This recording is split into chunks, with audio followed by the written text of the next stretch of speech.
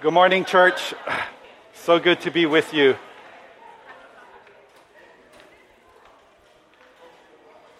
Happy Father's Day. I wanted to, that's my wife's brother right there. I wanted to welcome him and his beautiful family. They're from California, and we get to spend time with them over the next couple of weeks. And so welcome, Mr. Gerard. Glad you guys are here. Let's see. Well, happy Father's Day. So glad for all you fathers out there, you mighty men of God. I believe the Lord has a good word for us this morning. We're continuing our series in the book of Philippians. And this morning we're in Philippians chapter 2, verse 14. And so if you have your Bibles, would you turn with me to Philippians chapter 2, verse 14. Listen carefully. This is the word of God. And it says this. It says, "Do all things without complaining and disputing." Do all things, it says, without complaining and disputing. My wife and I, we just got back earlier this month from a trip to Disneyland. We had a great time, and this is us in Disneyland. We had an awesome time. And even in Disneyland, the happiest place on earth, I was surprised to see and hear all the grumbling and complaining. We would stand in lines for 45 minutes to an hour waiting for a ride, and I would overhear parents complaining and grumbling. I would overhear children complaining and grumbling. We would stand in line for food, and I would hear parents complaining and grumbling about the prices. I would hear children complaining and grumbling about the cold food. We would stand in line to pay for our merchandise, our souvenirs, and I would overhear parents complaining and grumbling. I would overhear children complaining and grumbling. Apparently, even at the happiest place on earth, there is seriously a lot of complaining and grumbling that goes on. And doesn't Eeyore epitomize all that it means about complaining and grumbling? But the Apostle Paul says, do all things without complaining and grumbling. Well, complaining and grumbling seems to be like a normal part of our society. We are prone to complain and grumble. In fact, complaining and grumbling is such a normal part of our lives that most of us will not even recognize it. We're not even aware when we complain and grumble. In fact, I want you to do an experiment this week. This week, I want you to kind of pay attention to the conversations that you have. Pay attention to the conversations that maybe you overhear. And you'll be surprised at how much complaining and grumbling happens. We complain and grumble about everything. We complain and grumble about the government. We complain and grumble about the economy, about taxes. We complain and grumble about the weather. We complain and grumble about our spouses. We complain and grumble about our children. We complain and grumble about other people's children. We complain and grumble about everything. Even the sports teams that we love and we cheer on, surprisingly, we complain and grumble about them too. We complain and grumble about everything. And you might be asking, so what's wrong with complaining and grumbling? It's my right. That's true, it's your right. But let me tell you what's wrong. You see, if you read the Old Testament, you will find that complaining and grumbling is a serious spiritual problem with serious spiritual consequences. In the book of Exodus, the people of God are slaves in Egypt. The conditions were horrible for the people of God. And the people of God cry out to the Lord for help. And the Lord rescues them from Egypt, rescues them from the oppression, rescues them from slavery. And so here they are. The Lord leads His people into the wilderness, into the desert. They're free from bondage, free from oppression, free from slavery. But here they are. They start to complain and grumble. Check out what it says in Exodus chapter 15, beginning in verse 22. It says this. It says, "Then Moses led Israel from the Red Sea, and they went into the desert of Shur. For 3 days," it says, "they went about in the desert, traveling without finding water." And so when they came to Mara, they could not drink its water because it was bitter. And so listen carefully to what happens next. So the people grumbled against Moses and said, "What are we to drink?" Imagine that. They've just been delivered out of slavery, out of Egypt, out of the oppression. And here they are. Right after they've watched God Almighty split the Red Sea so that they can walk on dry ground. And they've watched the pursuing Egyptian army get swallowed up by the Red Sea. And here they are, grumbling and complaining. And here, perhaps the complaining might be justified. After all, they're kind of thirsty, right? But here's what happens when you start to complain and grumble. When you complain and grumble, it will poison your heart and mind. Complaining and grumbling makes you begin to say foolish things. Complaining and grumbling causes you to wallow in the low places. But God is gracious and He's merciful. And so here, God miraculously provides fresh water for the people to drink. Do you think they're done with their complaining and grumbling? Absolutely not. You see, complaining and grumbling begets more complaining and grumbling. And so what do the people of God complain about next? They complain about food.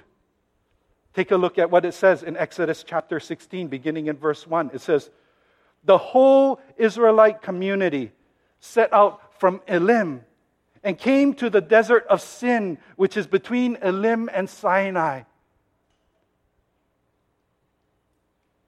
And this was on the 15th day of the second month after they had come out of Egypt.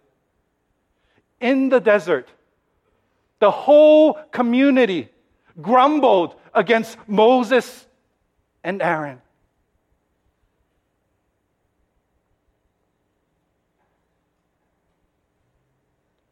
The Israelites said to them, "If only we had died by the Lord's hand in Egypt. There in Egypt, we sat around pots of meat and ate all the food that we wanted. But you have brought us out into this desert to starve this entire assembly to death." How melodramatic. They're not going to starve. But that's what complaining and grumbling does. It poisons your heart and mind.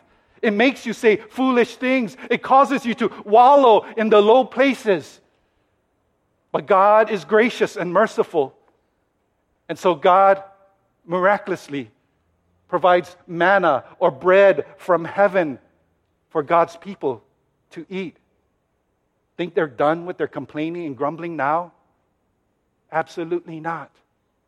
You see, complaining and grumbling begets more complaining and grumbling. So what do the people of God complain about next? Water again. Take a look at chapter 17, beginning at verse 1. It says this. It says, the whole Israelite community set out from the desert of Sin, traveling from place to place as the Lord commanded. And so they camped in Rephidim. But there was no water for them to drink. So they quarreled with Moses and said, give us water to drink. And Moses replied, why do you quarrel with me? Why do you put the Lord to the test? But the people were thirsty for water there. And listen carefully, it says, and they grumbled against Moses. They said, why did you bring us up out of Egypt to make us and our children and our livestock die of thirst? Again, how melodramatic. No one's going to die of thirst. But that's what complaining and grumbling does. Complaining and grumbling poisons our heart and our mind. Complaining and grumbling makes us say foolish things. Complaining and grumbling causes us to wallow in the low places. But God is gracious and merciful and long-suffering. And so God miraculously provides water from a rock for them to drink. Think they're done with their complaining and grumbling now? Absolutely not. You see, complaining and grumbling begets more complaining and grumbling.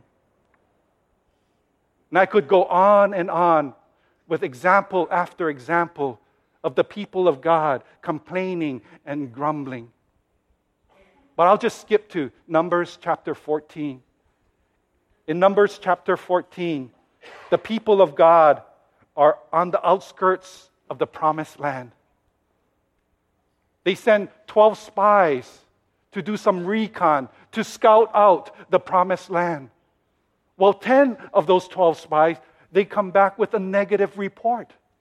They start to complain and grumble. The inhabitants of the land are too strong, are too powerful, are too big for us, they complain. We have no chance against them, they grumble. And this complaining and grumbling spreads like cancer throughout the entire camp. Listen carefully to what it says in Numbers 14, beginning in verse 1. It says this. It says, that night, all the people of the community raised their voices and wept aloud. All the Israelites grumbled against Moses and Aaron, and the whole assembly said to them, if only we had died in Egypt or in this desert. Why is the Lord bringing us to this land only to let us fall by the sword? They complain and grumble. Our wives and children will be taken like plunder. And then listen carefully to what they say next. They say, wouldn't it be better for us to go back to Egypt? And they say to each other, we should choose a leader and go back to Egypt. That's what complaining and grumbling does. It poisons the hearts and minds here of an entire nation. Complaining and grumbling makes an entire nation say foolish things. Complaining and grumbling cause this entire nation to wallow in the low places. God can take our complaining and grumbling But sometimes enough is enough. Listen to God's response. Numbers 14, beginning in verse 26, says this. You won't like it. I'm warning you now. Listen carefully to what it says. The Lord said to Moses and Aaron, how long will this wicked community grumble against me? I have heard the complaints of these grumbling Israelites. So tell them, as surely as I live, declares the Lord, I will do for you the very thing I heard you say. In this desert, your bodies will fall. Every one of you, 20 years old or more, who was counted in the census and who has grumbled against me. Not one of you will enter the land I swore with uplifted hand to make your home, except Caleb and Joshua.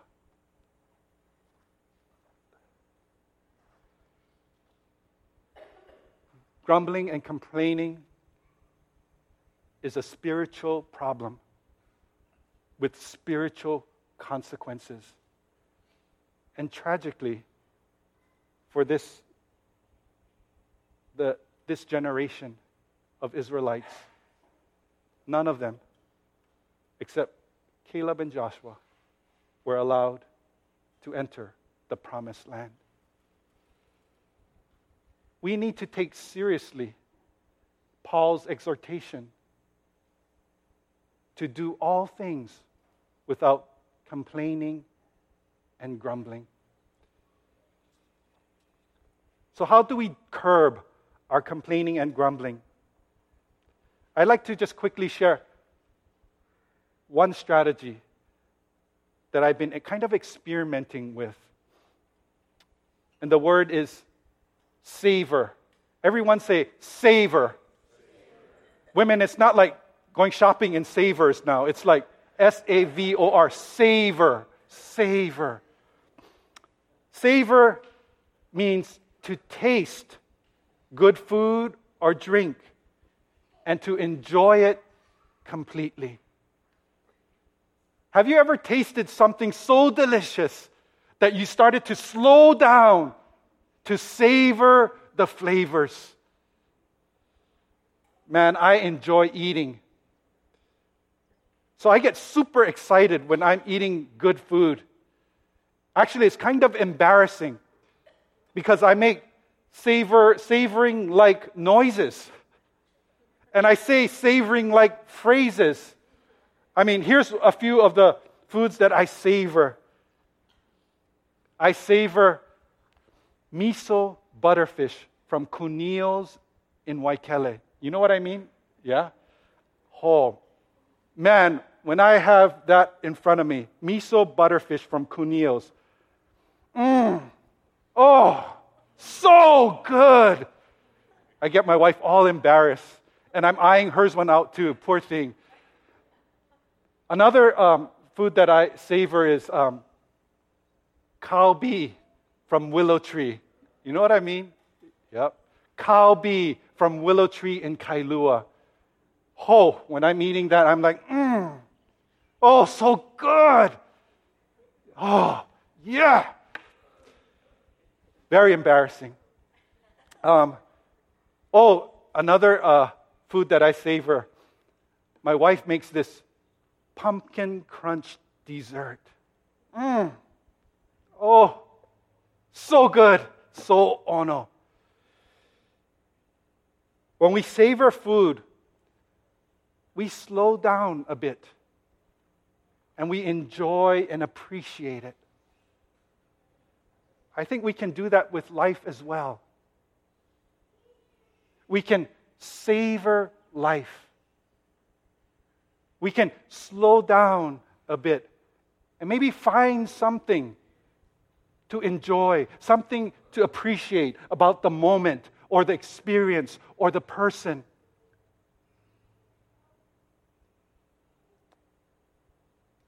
Psalm 34:8 says this. It says, taste and see that the Lord is good. And perhaps God wants us to savor life, to slow down a bit and find something to appreciate about the moment, something to enjoy about the experience or the person. And in doing so, perhaps we will recognize God in the moment. Perhaps we'll recognize God in the experience. Perhaps we'll recognize God in that person. And then it is then that we perhaps truly taste and see that the Lord is good. My friend Arlene, she just had, I'm pulling up a text from her, but she just had a surgery to remove cancer from her tongue. And so it was an oral surgery. And here's the text I have from her. And it was actually exactly, I looked it up, it was actually exactly 1 month ago today that you had that surgery. 1 month ago. And so here she is today, 1 month later. Isn't that pretty? Isn't that cool? But this oral cancer, this oral surgery really set her back. She's out of work for at least 2 months. It was very painful. I mean, even now, she slurs when she speaks. And she'll need to get some physical therapy in order for her to speak well again. It really set her back. And Arlene could have complained and grumbled about this cancer, this oral surgery. But check out this text. She chose to savor. She chose to savor. Take a look at this. Listen carefully. It says, there was a cold sore on the side of my tongue that never completely went away. I went to get a biopsy and was diagnosed with oral cancer stage 2. I needed surgery to remove the cancer in the margins. They couldn't leave the tongue without filling in what was removed because a scar tissue would form and the tongue would hang. So, listen to this. So a tongue reconstruction surgery was needed. A small portion of my wrist, right here, of my wrist, was grafted to replace what was surgically removed on my tongue. And then, check this out, a blood vessel that's right here in the arm, a blood vessel from my arm was removed to connect and to be grafted to the tongue. This is because these blood vessels match the blood vessels in the tongue. And then listen to what Arlene writes. She says, this is amazing. We are fearfully and wonderfully made. And she goes on and on like this. Arlene could have grumbled and complained about the cancer and the surgery, but she chose to savor. She chose to slow down and find something to appreciate about the experience. And in doing so, she was able to recognize God in the experience. And she was able to truly taste and see that the Lord is good. If we are looking for things to grumble and complain about in life, I guarantee you will find tons of things to complain and grumble about. But perhaps God wants us to savor life, to slow down, and find something to enjoy, find something to appreciate about the moment, about the experience, about the person that you're next to. And in doing so, perhaps you'll recognize God in the moment. Perhaps you'll recognize God in the experience. Perhaps you'll recognize God in that person made in the image of God. And then perhaps you will truly taste and see that the Lord is good. Amen? All right, let us pray.